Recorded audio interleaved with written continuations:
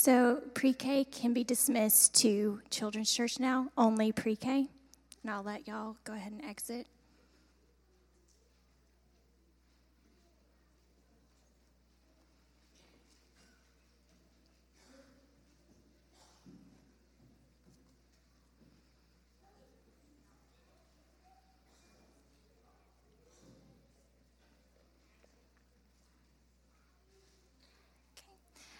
I'm Meredith Dixon. I'm Clark's wife, for those that don't know me. And we're going to be reading from Psalm 34, 1 through 10. I will bless the Lord at all times. His praise shall continually be in my mouth. My soul makes its boast in the Lord. Let the humble hear and be glad. Oh, magnify the Lord with me, and let us exalt his name together. I sought the Lord, and he answered me and delivered me from all my fears. Those who look to him are radiant, and their faces shall never be ashamed. This poor man cried, and the Lord heard him and saved him out of all of his troubles. The angel of the Lord encamps around those who fear him and delivers them. O taste and see that the Lord is good. Blessed is the man who takes refuge in him. O fear the Lord, you his saints, for those who fear him have no lack. The young lions suffer want and hunger, but those who seek the Lord lack no good thing. This is the word of the Lord.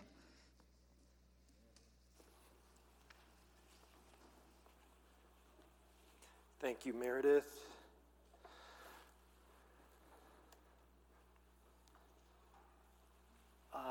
As we begin, I just want to give you guys a quick reminder that we have an opportunity to fellowship and spend some time together this afternoon as we have our, can you believe it, kind of close of summer, getting ready to go back to school pool party at the Willard Pool this afternoon at 4 o'clock. So if you want to come and join us, we would love to spend some time. It's free, just swimming and hanging out together from about 4 to 6 in Willard. So I shared with you guys a couple of times over this series that this last year I've been on this kind of kick of listening to Malcolm Gladwell books on audiobook. And I talked about how one of these books that I listened to was called David and Goliath, but actually, like, Gladwell didn't have any care at all about the biblical story of David versus Goliath. But in this book, he shares an interesting study that describes the law of diminishing returns in relationship to wealth and happiness. So Gladwell talks about this in the book, and basically it goes like this. If you don't have any money, you're broke, life is really stressful, and you find yourself like it's hard to be happy because you're literally looking for change in the couch cushions to fill your gas tank. That's tough. That's a hard life to live. So as you get a little bit more money, things get a little easier, stress reduces, you have more opportunity for a little bit of happiness. And as that continues, you have a chance to change your quality of life and improve your life. And essentially, a little bit more money means a little bit more potential, and that's the word I would use, potential for happiness. But there is a law of diminishing returns, that there comes a point where you've achieved so much wealth that now the wealth is an obstacle to happiness. And you find yourself more miserable because there's only so big or nice of a house you can buy. There's only so many vacations you can go on. There's only such a fancy car you can drive. And you find yourself actually miserable because of the wealth. Now, how many of you guys like to have that problem, right? No, but you guys get my point here. So he talks about this in terms of a law of diminishing returns for wealth and happiness. Now, this is a secular book, and it's a non-Christian idea, but as I thought about this concept, I think there's something to it even in the biblical worldview. I just might use a different vocabulary and come at the situation a little bit differently. Okay, so if you can, try to follow me here. It is my deeply held belief that God wants us to be dependent on Him. He wants us dependent on Him. So when we are dependent on the Lord, what do? We go to Him regularly. We find ourselves in prayer often. We're going to him for guidance in each step because we recognize that whatever situation we're in is bigger than us and we need him. So we go to him regularly and we want him to meet our needs. Okay? And this is where, we read this just a second ago, and this is why I had Meredith read Psalm 34 for us. This is a promise from the Lord. Listen to what we just read again, starting in verse 8. "O taste and see that the Lord is good. Blessed is the man who takes refuge in him." So again, we're talking about this idea of dependence, right? If you're dependent on him, you're blessed. "Oh, fear the Lord, you his saints. For those who fear him have no lack." What's it say there? Again, if you're dependent on him, if you recognize who God is, if you're following him, worshiping him, no lack. "The young lions suffer want and hunger, but those who seek the Lord lack no good thing." It's this idea that if we're dependent on the Lord, we will find what we need in him. And David, the author of this psalm, seemed to recognize this truth. We are blessed if we take refuge in him. If we seek the Lord, we lack no good thing. When we're dependent on the Lord, he will meet our needs. All right, we're talking about the law of diminishing returns here, okay? Okay, so the Lord, man, it's like he's wise beyond all things. It's like he's infinitely intelligent and smart, and it's like he knows everything and he can see things from afar. Because the Lord gives us a warning about walking in the blessings of the Lord. And you think, that's weird. Are you sure? No, he does. He says, when you walk in the blessings of the Lord, watch out. Let's listen to this in Deuteronomy chapter 6. Now, what we've seen so far as we've gone through the life of David is we see these echoes back from the people of Israel, back from the time of Moses, back through the wilderness wanderings. Okay, and so as Moses is leading his people, he's into the promised land. Deuteronomy, the book of Deuteronomy is kind of like a recap of everything that's happened so far in the wilderness. In Deuteronomy chapter 6, God gives this warning to his people through Moses.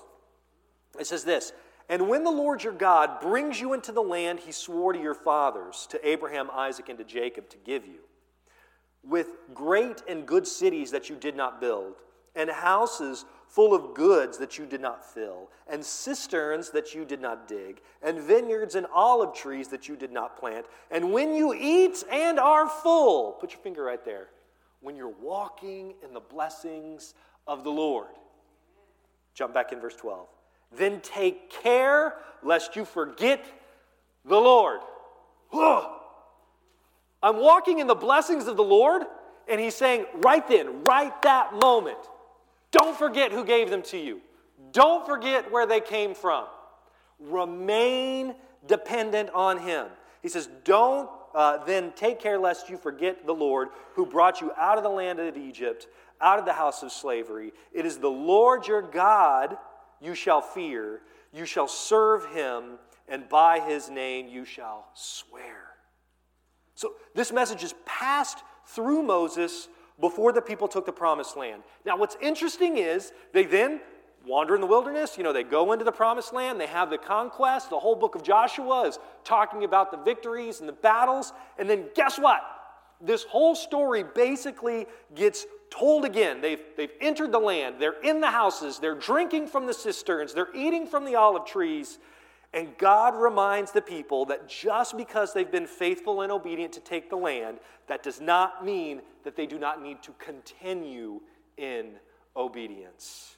So he gives this warning again, and we have this sum up in Joshua 24:14. So go back and read Joshua 24 this week, and you can see the echoes of Deuteronomy 6. And Joshua 24:14 is this admonition as the people are getting ready to settle the land. "Now therefore fear the Lord and serve him in sincerity and faithfulness." You're walking in the blessings. You're walking in the blessings. Don't stop being dependent on the Lord. Now, David finds himself in a similar place as Israel, once Israel took possession of the Lord. They'd struggled in the wilderness, they've had their battles, all these things, okay? Now it's time to enjoy the blessings. Similarly, the book of 1 Samuel, and even the beginning of 2 Samuel, is basically David's time in the wilderness. And then we see David's conquest as he secures his reign as king over a united Israel. So where we pick up in the story today, Saul's dead, and David is the king. David had dealt with Saul's son, who made a run at the throne. David had even had a series of victories over the Philistines, and David is living in the blessings of the Lord. But hear me.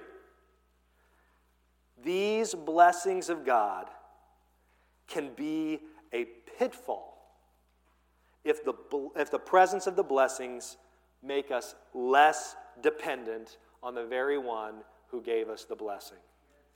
These blessings can be a pitfall if they make us less dependent on the one who gave us the blessing. So today I've got 2 lessons I want us to learn, all right? These are 2 lessons from living in the blessings of the Lord, all right? Okay, lesson number 1. Blessings are always a grace gift from the Lord.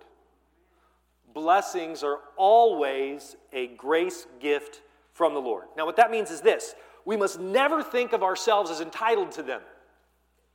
We must never think that we've earned them, or that somehow we are experiencing because we're experiencing God's blessing, we have God's authority. Because that happens sometimes, right? Like, I'm living in the blessing, I'm obviously special. And so since I'm special and all the blessings are around me, clearly I'm hearing from the Lord. And what I can do is only right because I'm walking in the blessings of the Lord. You know what I'm talking about. Okay, you've seen those people, you've been those people. Okay, I'm experiencing the blessings of the Lord, so since I'm experiencing the blessings of the Lord, then I can do no wrong.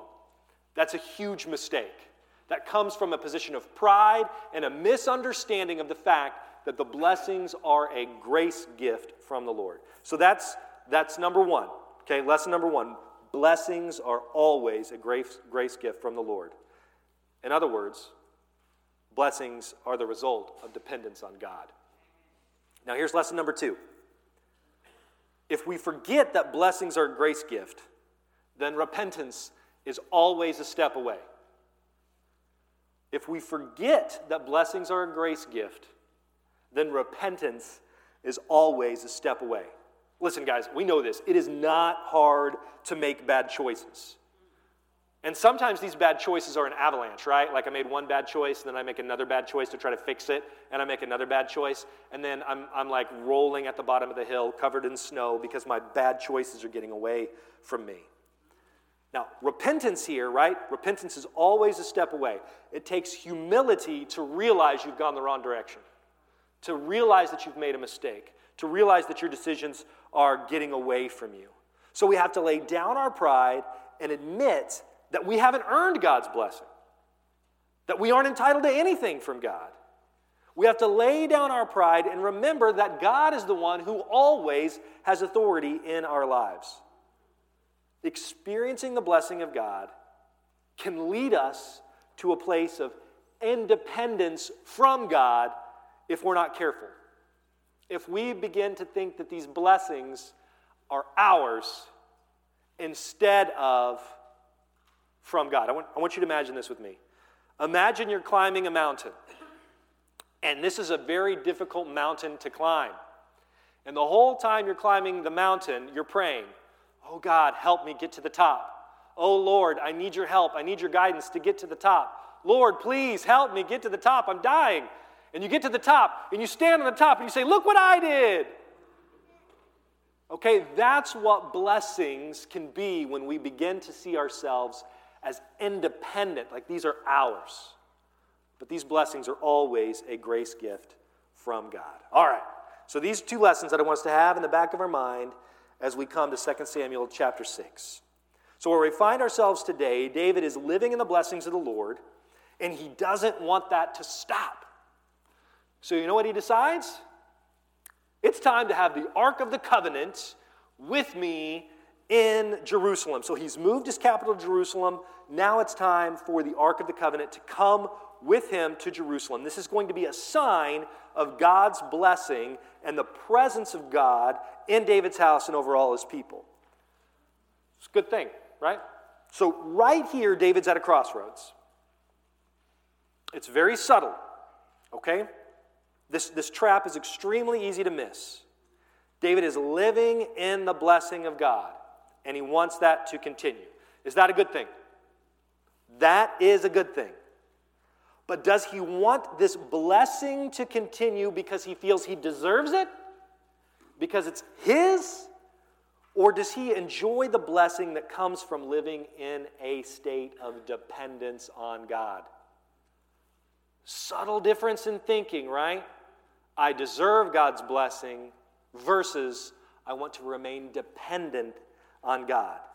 Okay, the question is, does David want God or does he want his blessing? Do you hear that? Does he want God or does he want his blessing?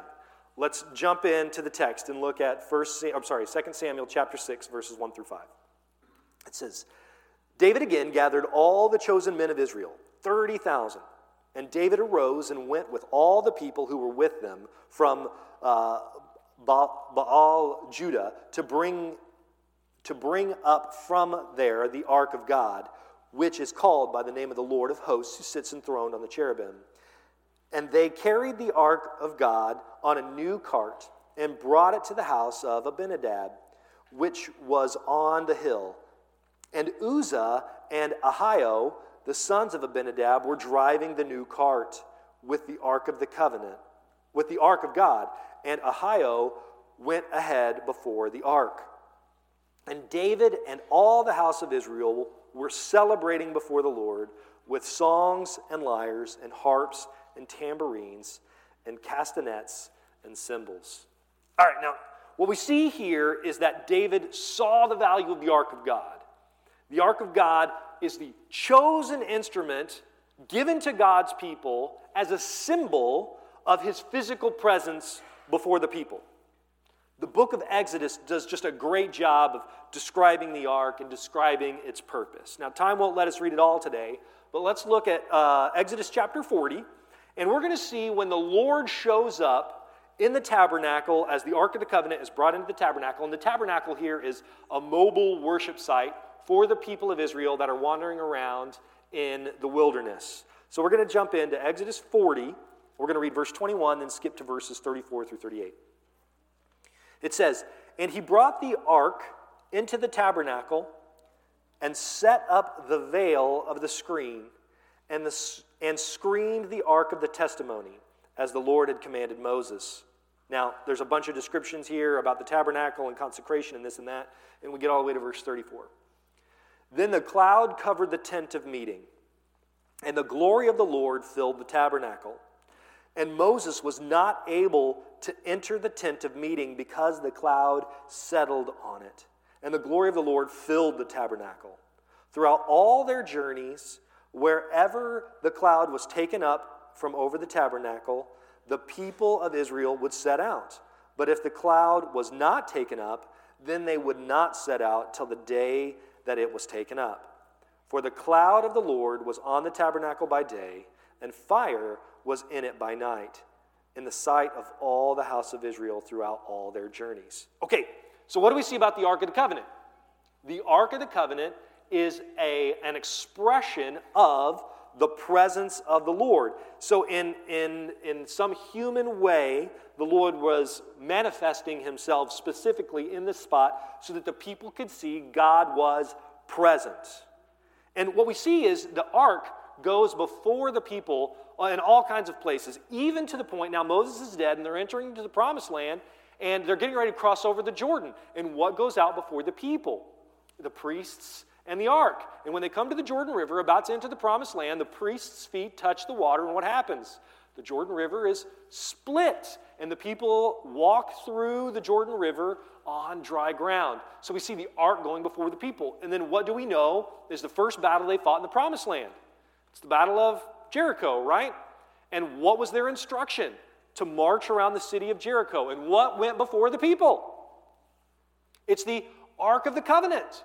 The Ark of the Covenant, the Ark of God went before the people. This is a clear sign of God's presence before the people. So of course David would want this ark in Jerusalem, right? Wouldn't you?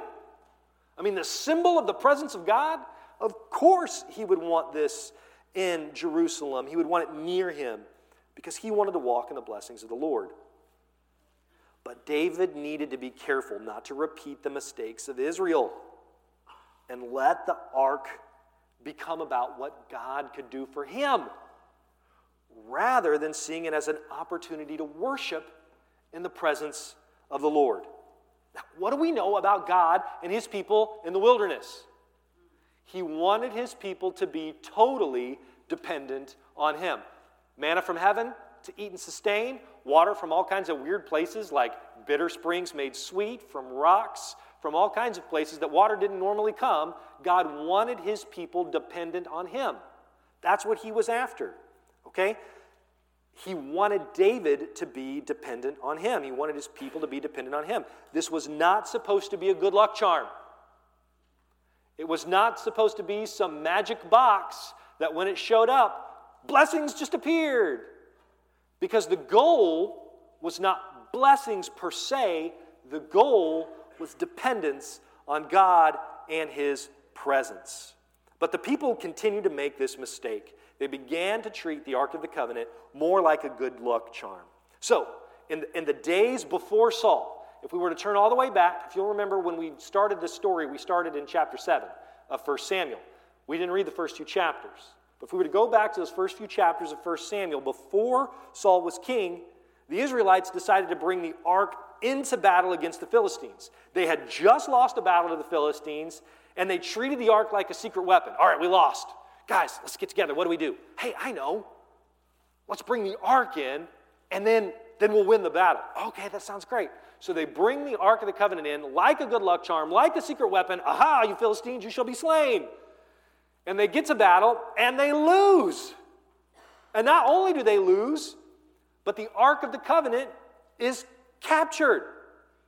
So look at what happens. I just want to read this to you as they make this decision. In 1 Samuel chapter 4, verse 3 says, "And when the people came to camp, the elders of Israel said, 'Why has the Lord defeated us before the Philistines? Let us bring the Ark of the Covenant of the Lord here from Shiloh, that we may come,' do you see that? That it may come among us and save us from the power of the enemies."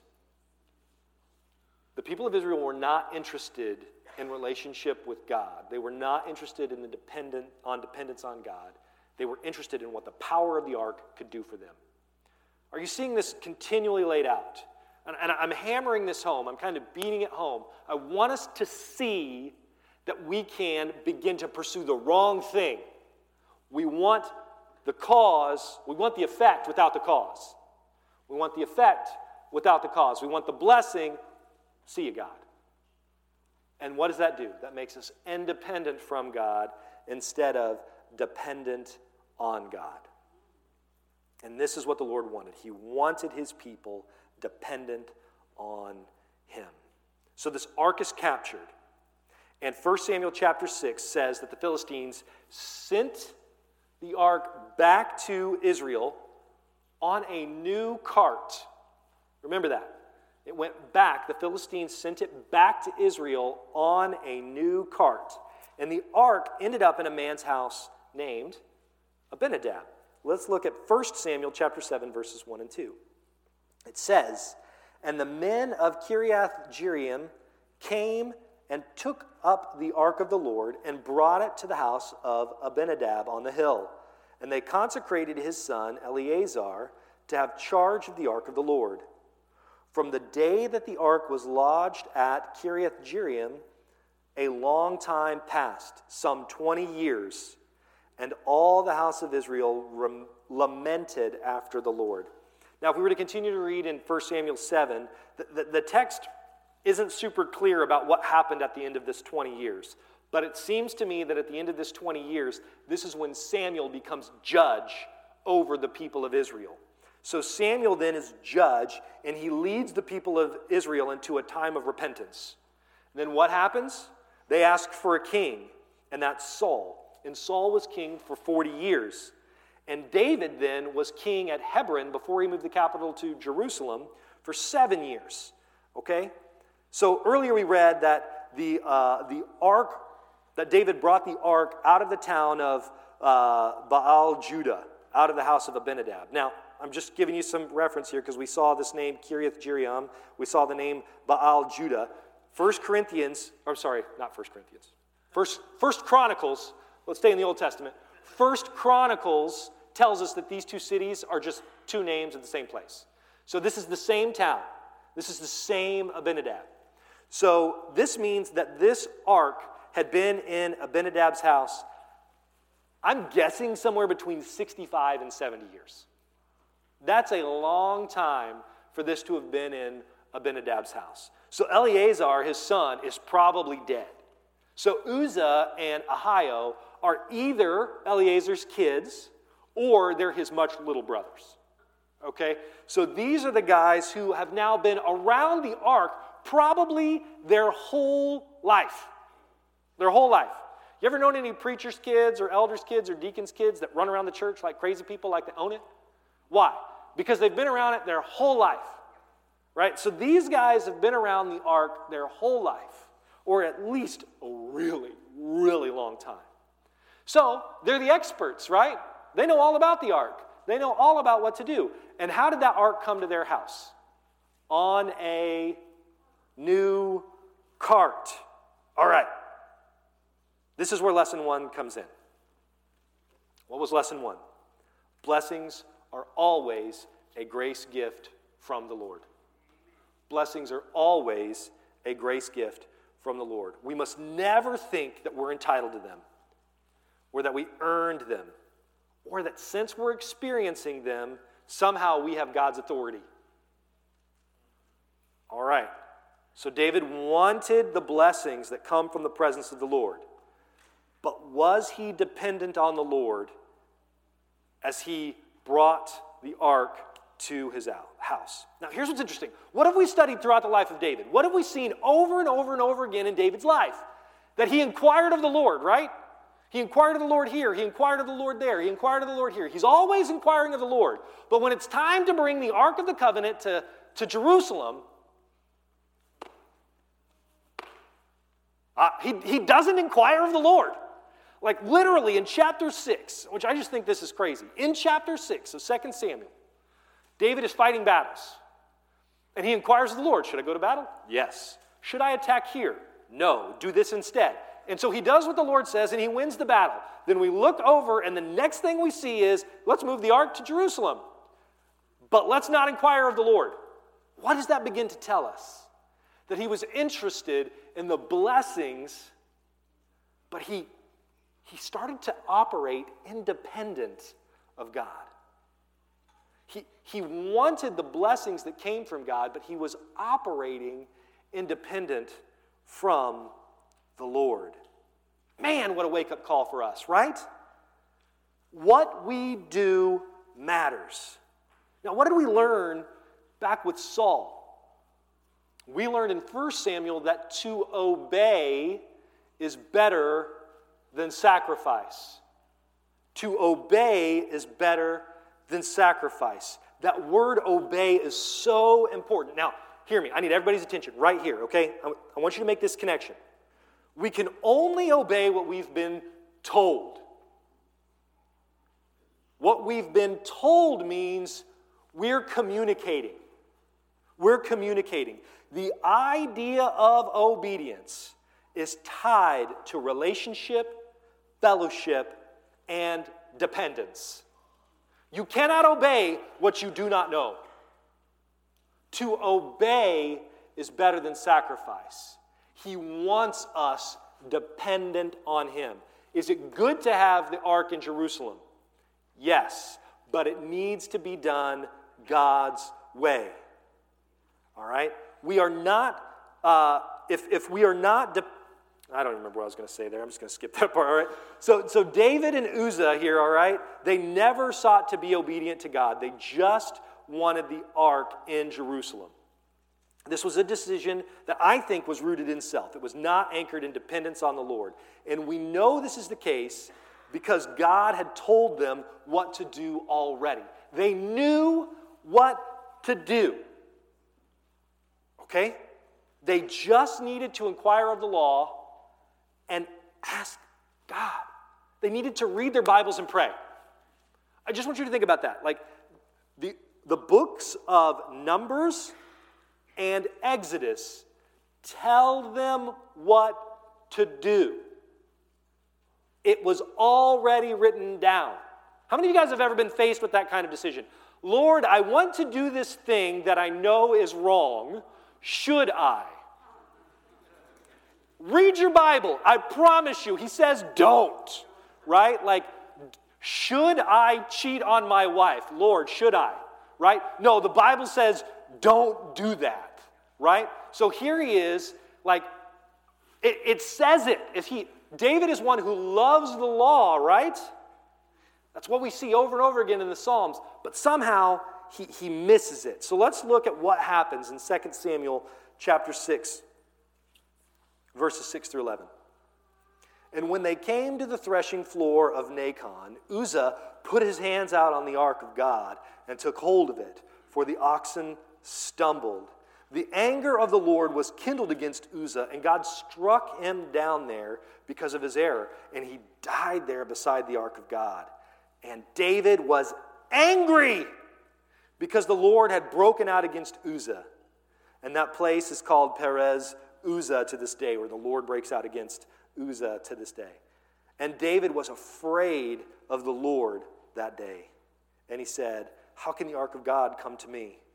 So David was not willing to take the ark of the Lord into the city of David. But David took it aside to the house of Obed-Edom the Gittite.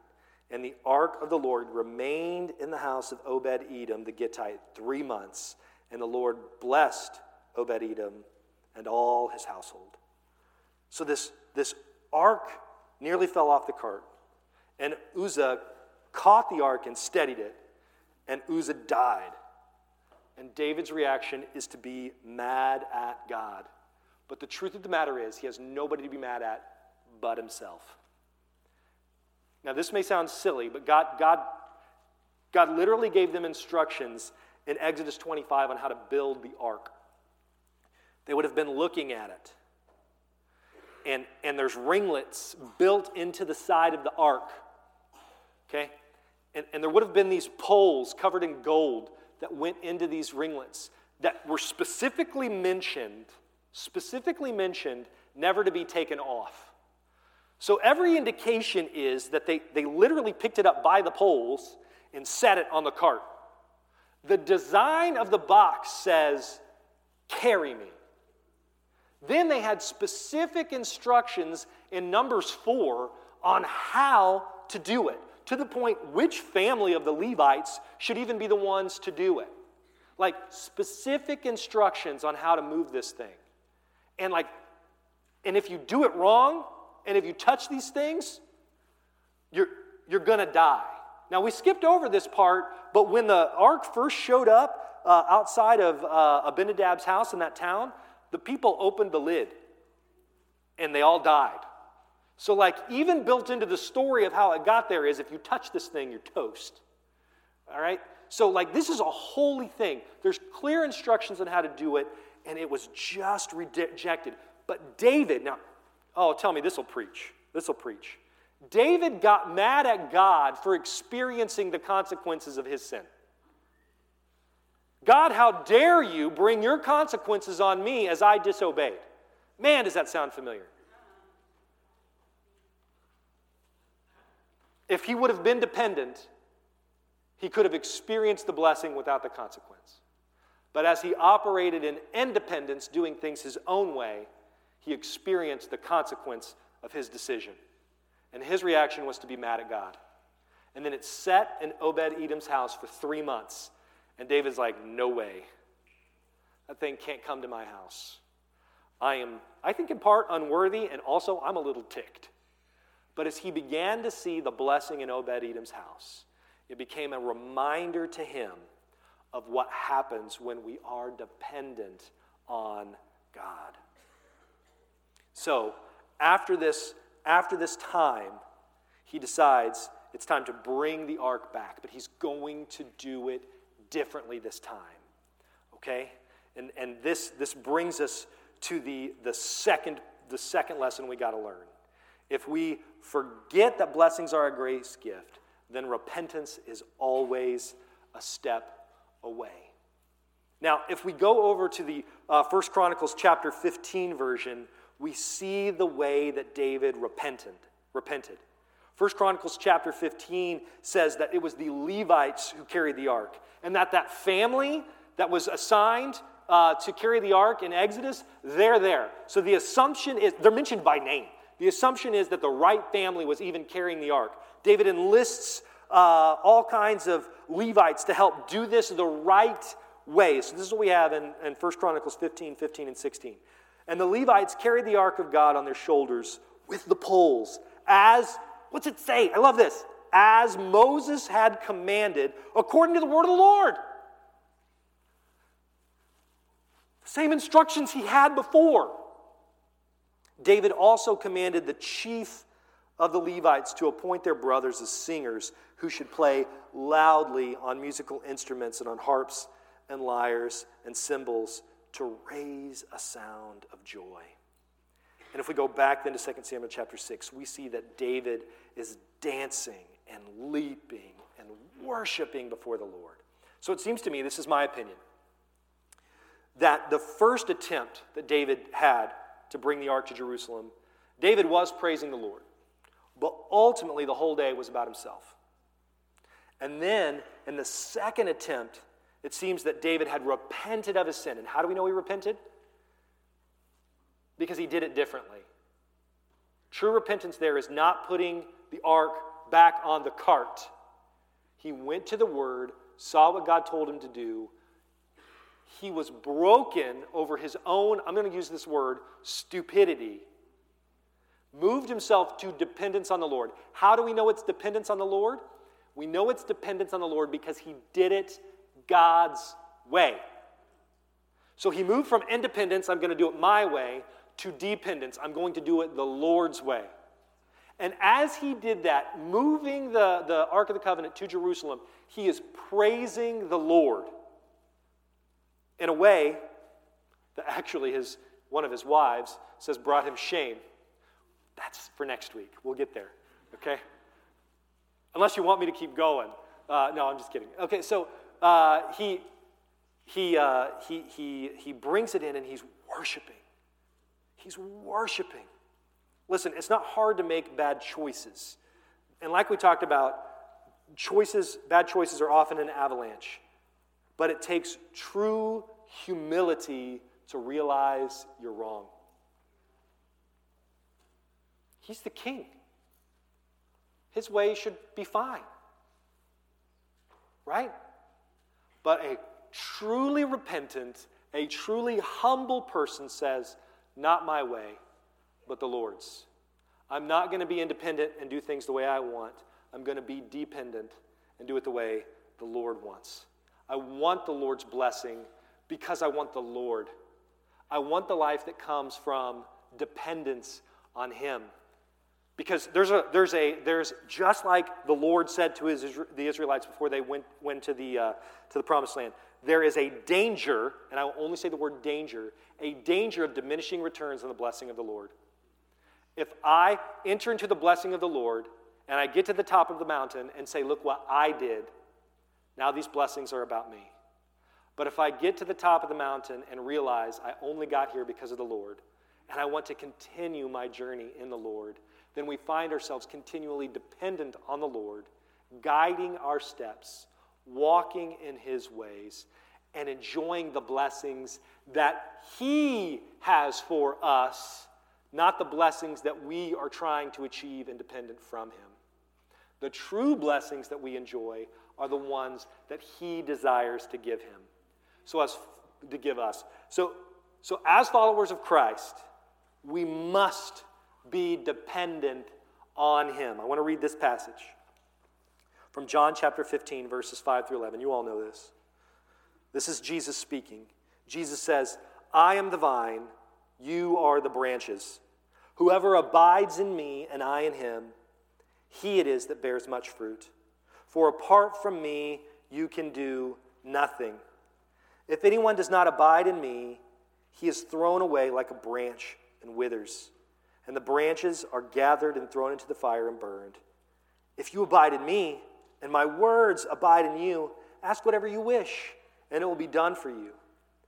By this my Father is glorified, that you bear much fruit, and so prove to be my disciples. As the Father has loved me, so I have loved you.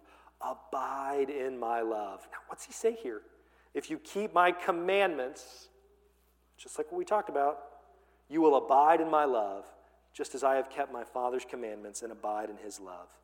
These things I have spoken to you, that my joy may be in you, and your joy may be full. What is the secret to joy in the life of a follower of Jesus? It is being dependent on the vine. It is abiding in the vine. It is finding life in the vine. It is seeing that every good and perfect thing comes from our Father. Where is blessing? It is not found in independence from God. Blessing is found in dependence on God. That is what he's called us to find him. He says, I am the way, the truth, and the life. Where does life happen? Life happens as we're dependent on the vine. Obedience, blessing happens when we walk in obedience. I love what it says here. What's it say in verse 9? As the Father loved me, so I have loved you. Abide in my love. Verse 10, if you keep my commandments, you will abide in my love. As we abide in his love, we do things the way he's called us to do them. We walk forward in obedience, not because it's our will and our plan, but because that is what God has called us to, and in that, our joy will be full. At this time, we're gonna transition in our service to communion. We're going to stop and we're going to sing some songs of praise, and the praise team can go ahead and come up. We're going to sing some songs of praise, and we're going to break and take communion. But I want you to think about this as the praise team comes. Communion is one of those things that is an act of worship that we're supposed to do on God's terms.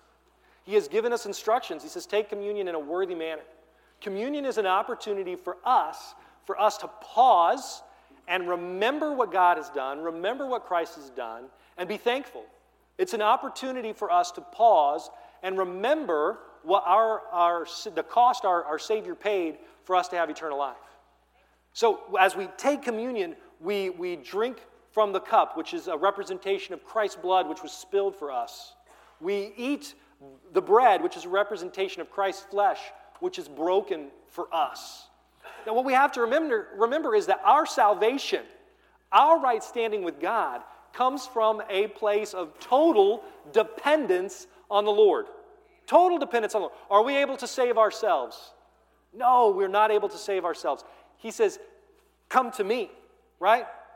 And he will give us rest. He will forgive our sins. So as we take communion today, I want you to be reminded of how much we need him, of how dependent our eternity is on what he did for us in the past.